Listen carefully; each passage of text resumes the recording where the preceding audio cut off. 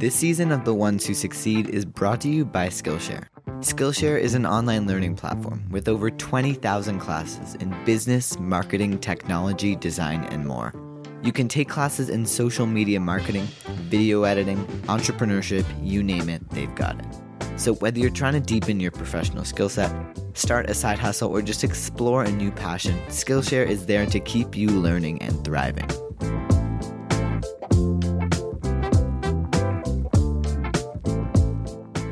So join the millions of students already learning on Skillshare today, because Skillshare is offering the Ones Who Succeed listeners 2 months of unlimited access to over 20,000 classes, all for free. To sign up, go to Skillshare.com/succeed. Again, that's Skillshare.com/succeed. That link is how they know we, the Ones Who Succeed, sent you to start your first 2 months now.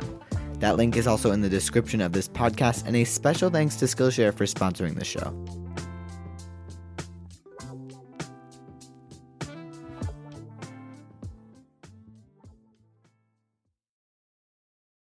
So almost every morning, I wake up at 7 a.m. and get ready for the day. Aside from the basic tasks, brushing my teeth, making my bed and having a shower, I recently started building a new habit into my routine. And that habit is meditation. So no matter what's going on in your life right now, just take a moment to sit down and take a big, deep breath, breathing in through the nose and out through the mouth.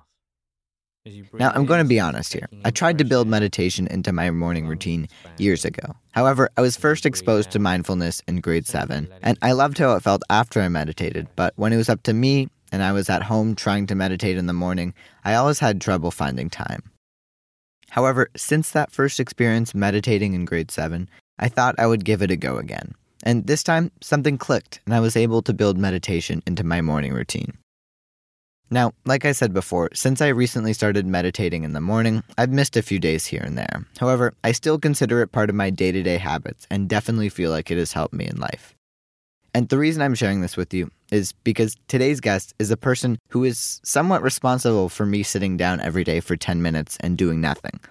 Because Rich Pierson, the co-founder and CEO of the popular meditation app Headspace, is a big reason why I believe so strongly in mindfulness and meditation as a way to increase productivity, focus, and de-stress your life. And I'm not the only one who thinks this, because as of late 2018, Headspace has over 37 million users in more than 180 different countries, and was recently valued at over $320 million US.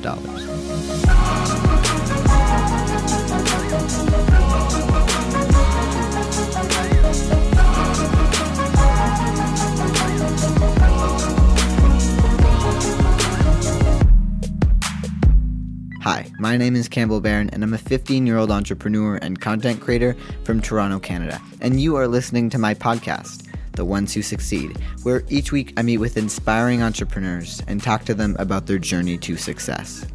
You have to have an element of not being too scared, because so many things could go wrong all the time. And if you only thought about all the things that could go wrong rather than the things that could go right, I don't think you'd ever get out of bed in the morning and do it. Hear their stories, experiences, and firsthand what it took to succeed in their field. Why am I doing this? Because I want to learn from the ones who succeed. And you can too.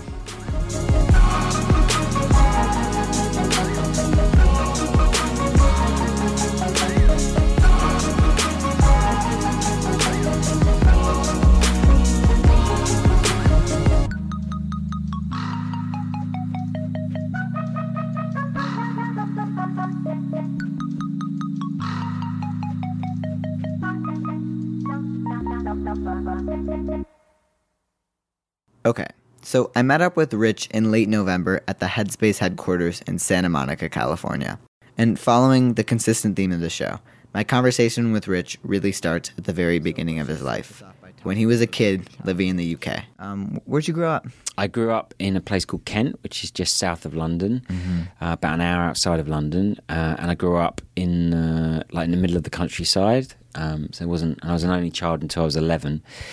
So you had to make up a lot of your own fun to amuse yourself. And were you creative? Yeah, I would say in that, I used to build camps. I used to ride motorbikes. I used to play a lot of computer games. I used to build a lot of Lego and Meccano. Yeah. So I was just always pretty active and involved in doing things, I would say. Mm-hmm. And a lot of the things I see with entrepreneurs, they generally are influenced by something. Yeah. Were your parents entrepreneurs? Yeah, both my parents were entrepreneurs. My mum, she had a dress shop when I was about 5. And she still got that dress shop to today. Like, she's still in the same business. So like 30 years later, over 30 years. And my dad, since he was about 21, 22, he had a heating company. He had me when he was 30. So he was like 8 years into his career there.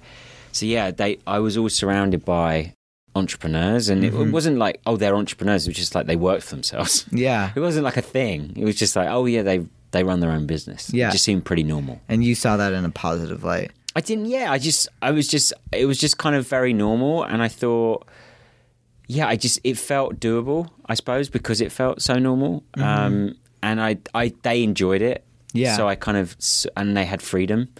So those things, I suppose, were definitely positive. If I talked to 15-year-old Rich, would you say you were going to be an entrepreneur? You're going to run this big company?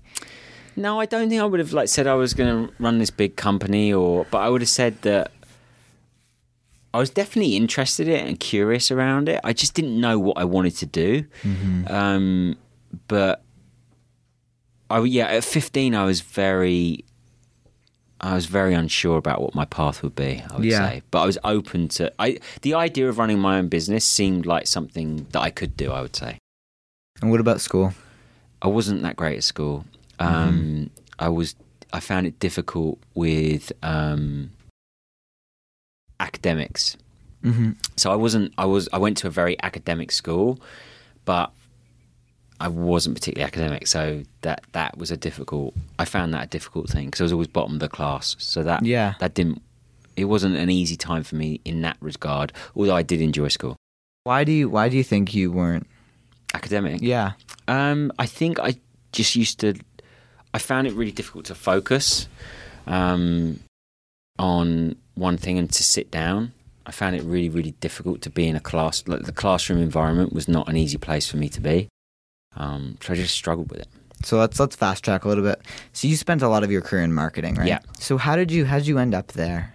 Kind of by accident, in a way, in that I went to study business at university. I changed course because I realised I didn't want to do business. I changed course to like media and culture studies, and ended up studying kind of film and documentary making. And as a result of that, I knew I wanted to be in something creative, but also wanted to be able to live in London and earn a living. So someone had told me about advertising. Yeah. It was a good balance. So I joined a graduate training course for McCann Erickson, and then about a year and a half later, I got poached by BBH and ended up finishing off my advertising career there. And so you worked at BBH from 2004 to 2008. Why did you decide to, what was that experience like working there? It was a great experience. It was a great agency. It was really creative. They did some of the best work, like really seminal advertising work. There were super smart people there. I learned a huge amount. Would never have been able to do Headspace without that experience. It was just great. It had run its course by the end, but while I was there, it was a wonderful experience. It was also really hard and challenging, but I got given a lot of opportunity and responsibility there. What were you in charge of there? So I was running accounts, and then I ended up running the new business department, so running pitches, and then I ended up working for Zag, which was the brand invention part of the agency, where we were coming up with brands from scratch. Yeah. Like an innovation lab. And so at the end of your time at BBH, you experienced this burnout. Yeah. And that's quite common with marketing and advertising. Yeah. Individuals, people who work in that field. Yeah. Could you just talk a little bit about that? Yeah, I think it's just a sense of feeling very anxious, feeling very overwhelmed, and not necessarily having the skills or the mental capacity or the maturity to be able to handle it. And so in the end, I just burnt out. Like, I had nothing left in the tank. And so I think it's a combination of being young, lots of responsibility, not the right skills or training, and probably not doing the thing that was fulfilling me. I didn't feel fulfilled selling deodorant to teenage boys. Yeah. So that kind of led to Headspace. Yeah. How did you meet Andy? We got introduced by a friend. So a friend, Adam Breeden, he wanted some help marketing his clinic, and I wanted some help learning meditation. And so we did a skill swap. When we return, how that skill swap turned into a friendship and then eventually a partnership. This is The Ones Who Succeed. I'm Campbell Barron. Don't go anywhere. We will be right back after a brief word from our sponsor.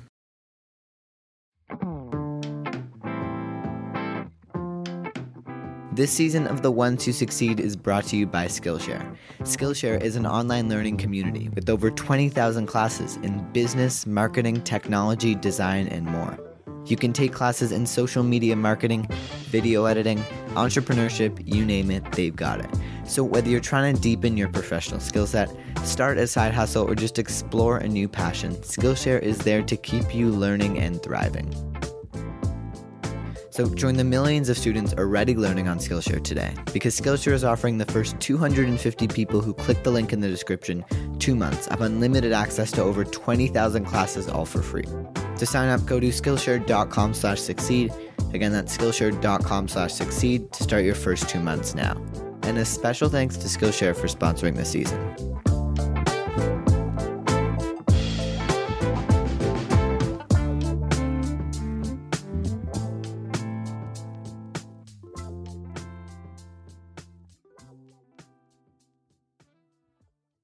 It's The Ones Who Succeed. I'm Campbell Barron. Welcome back to the program. So, while living in the UK, Rich and Andy started Headspace. But at first, the product wasn't actually an app. In fact, Headspace was actually an in-person group meditation studio based in London, England. Essentially, an events business. And it was like this for the first 2 years, until something interesting happened. As Headspace events grew in popularity, people started emailing them, asking them to record their sessions as MP3s and sell them online. So they did, and it was working. But their core product, the events, were losing money, and Rich and Andy needed to pivot. So as you probably know today, Headspace is a subscription service. You pay $12.99 a month and get access to their whole library of meditation content. And this idea to make it a subscription service came to them when they hosted an event in New York. How they got the idea is actually quite simple. Someone literally said to them, you should sell your meditation sessions online as a subscription service. And immediately, Rich and Andy realized that this was the way to go. So they hustled and built the bare bones of an app, essentially a minimum viable product, and relaunched the company in 2012. Meditation has been shown to reduce stress, to improve focus, and create the right conditions for healthy, restful sleep. Headspace is guided meditation for everybody, no matter who you are or what you do. Whether you're just starting meditating... Right after the app launched, Headspace got some press. For example, they were featured in The Guardian, and after that, it snowballed from there. You launch this product, and then you raise some money, and then that changes everything, right? Mm-hmm. So what happens? You hire people, you build a team? Well, we moved the team from the UK to the US. Right. So we moved here in 2013, so roughly a year after we launched that first version of the product. And then we launched the second version of the product in about July of 2014. We were still building it in the UK. Yeah. And then so it was really a point of once we raised the money in 2015, that's when we started scaling the team, building everything internally and just trying to scale it as good as we can. So it was really about putting the infrastructure in place and getting the right people on the bus, as it were. Mm-hmm. Okay. So I guess something that's kind of I think about a lot. Yeah. You were building this early. You were very scrappy at the beginning, and then you got all this money. Mm-hmm. Did the hustle that you kind of had disappear when you raised money? Yeah, I think it if I honestly look at it, I think it did change the dynamic. Like we moved into this office where we are now, and at the time it was a really big space, but we only had like 46, 47 people, and we were kind of. Everyone was a bit like, "Who are we going to fill the space?" We have, and we filled it pretty quick. But I think it definitely changed I think it definitely changed a bit of the hunger profile of folks. I think it did. So you have you're a co-founder, right? You have another co-founder. Mm-hmm. I guess how do you decide what's done between the two of you? Yeah, that's something that's kind of interesting to me. Yeah, what's the dynamic there? Well, it's very simple with Andy and I because Andy's the meditation teacher and I run the business. So they're very... I don't go into a recording booth and start recording meditation content, and people know to go to him for that. And he's our authentic expert. So I think he's like our lead authentic expert across health and happiness broadly, not just in meditation.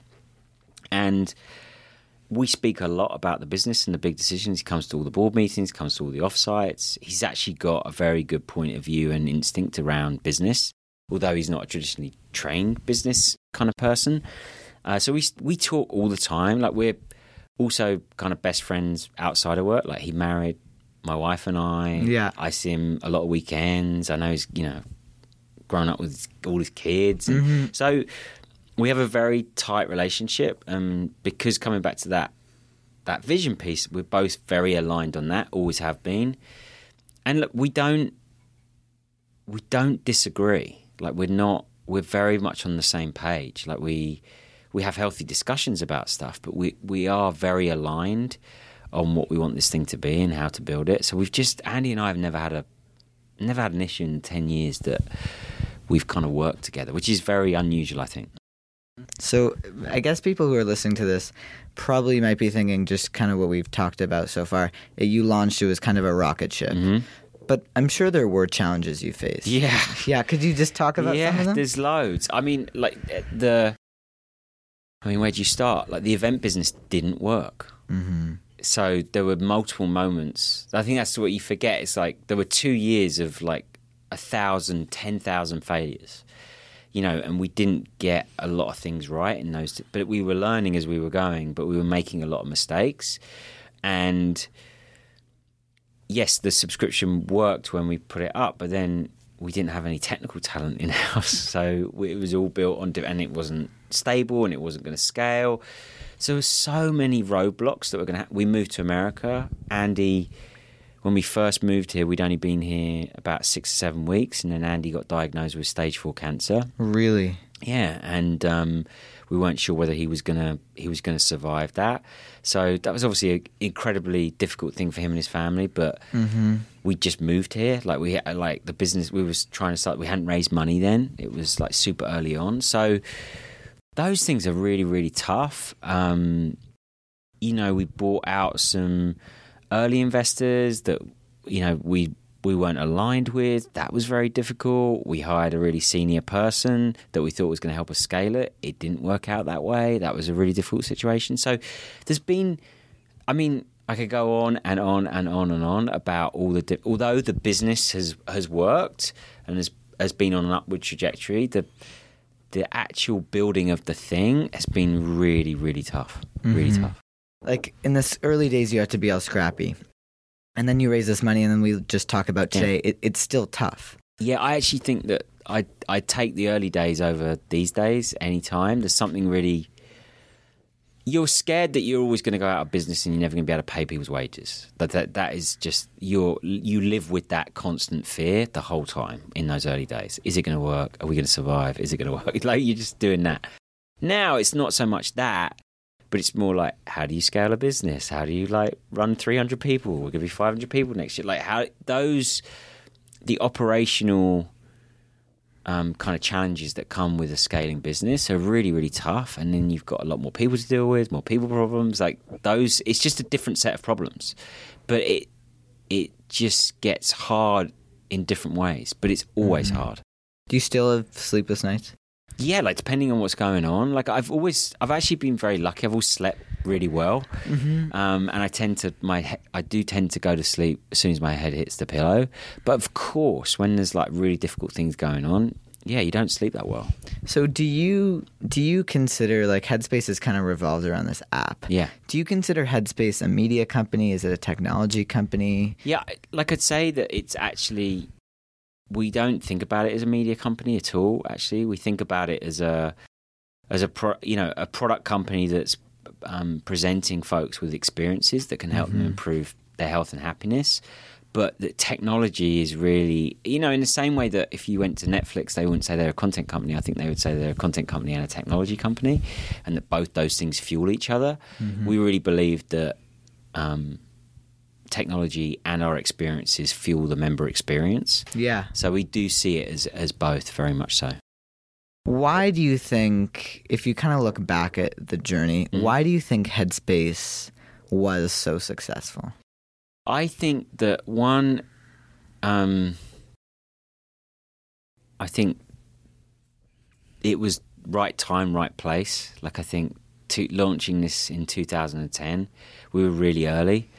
And I think that we had the perfect timing when we launched it, so that we've scaled as the macro have kind of scaled as well, as the macro's kind of scaled. So I think timing was a massive, massive part of it.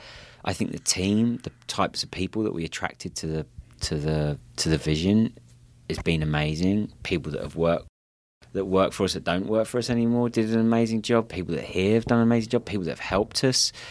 I think there's so many things. I think the way the brand's presented, I just think we were there's a lot of luck involved in it, I would say, as well as I think we've made some good decisions along the way. Mm-hmm.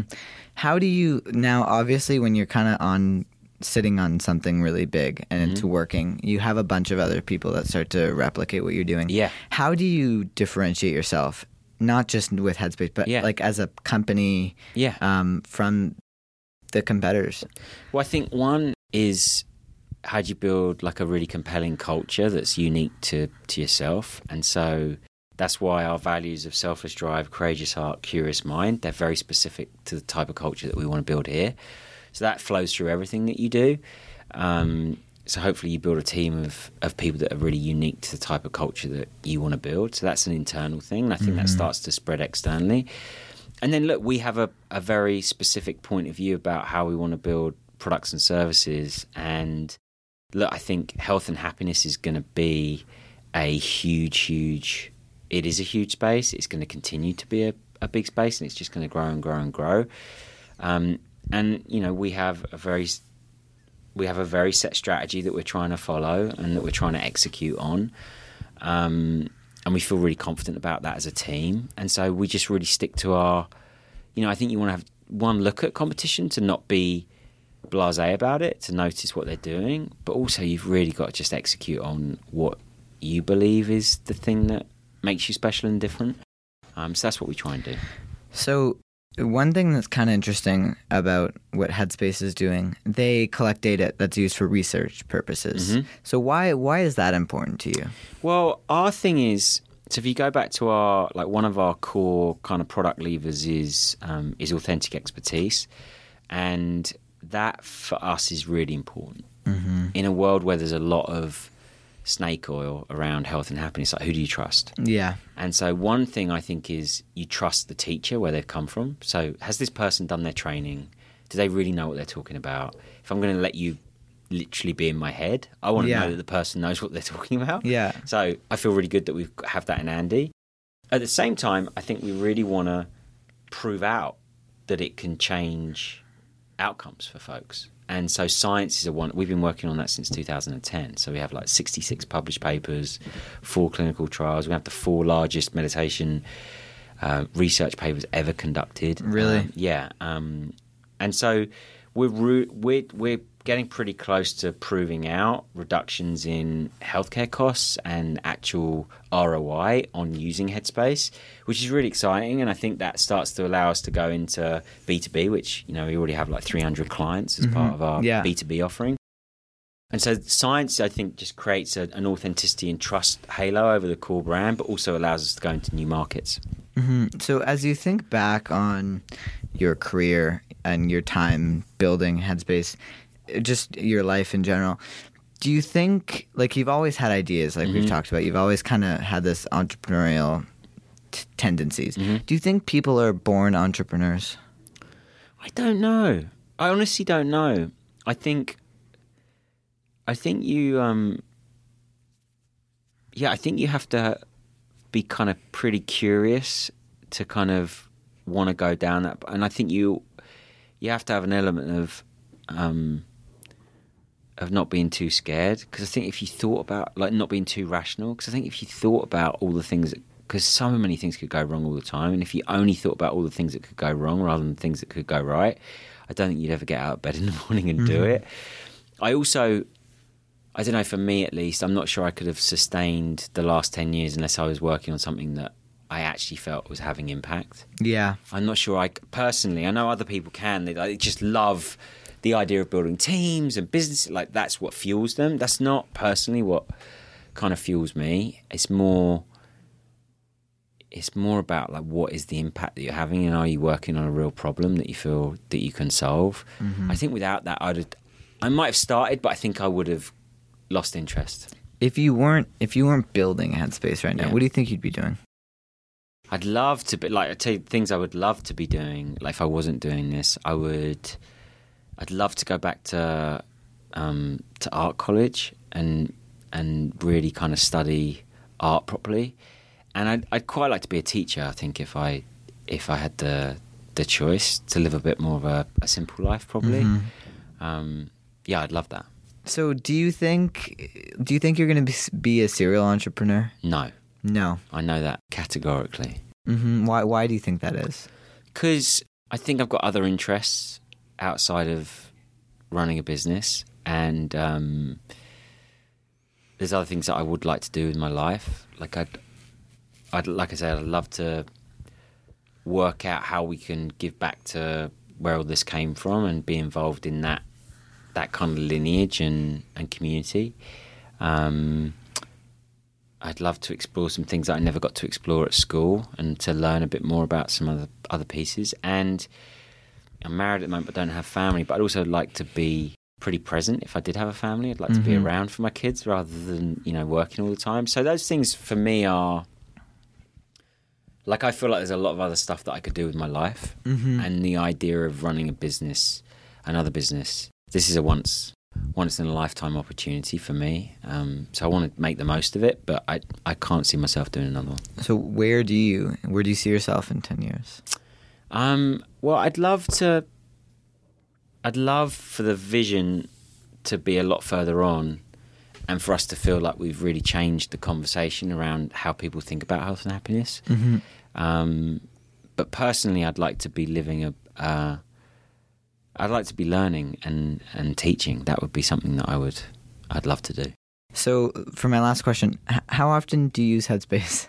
Every day. Yeah. So first thing I do in the morning is I meditate for an hour, and then we do a 10 o'clock session here every day, and a 3 o'clock session with the team. So, I'm using it all the time, is the truth. So it's I think you have to. Yeah. I think you have to use it. And I've ever since Andy taught me that first day, I've done it every single day since. So I've never missed a day, because it's the kind of the center point of everything I do.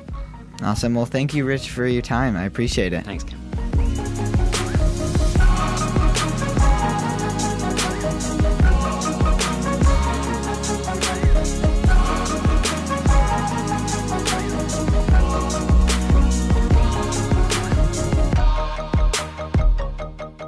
All right, that is Rich Pierson, the co-founder and CEO of Headspace.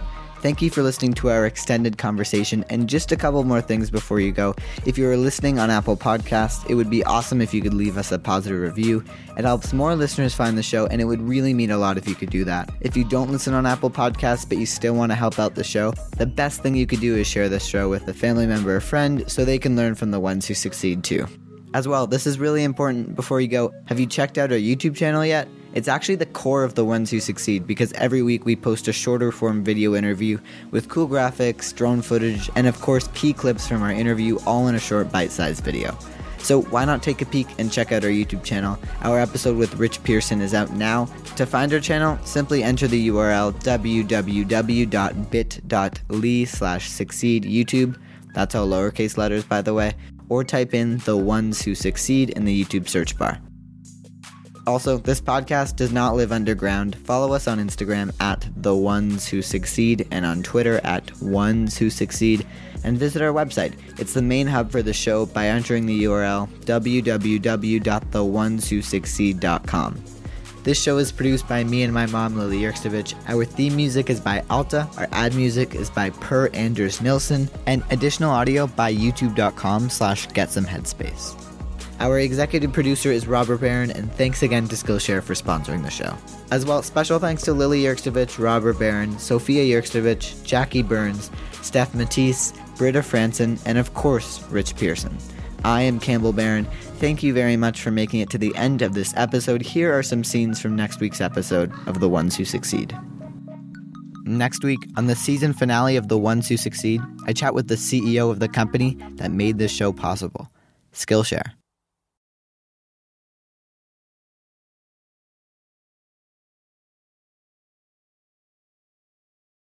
Our season finale with Matt Cooper, the CEO of Skillshare, is next week on The Ones Who Succeed.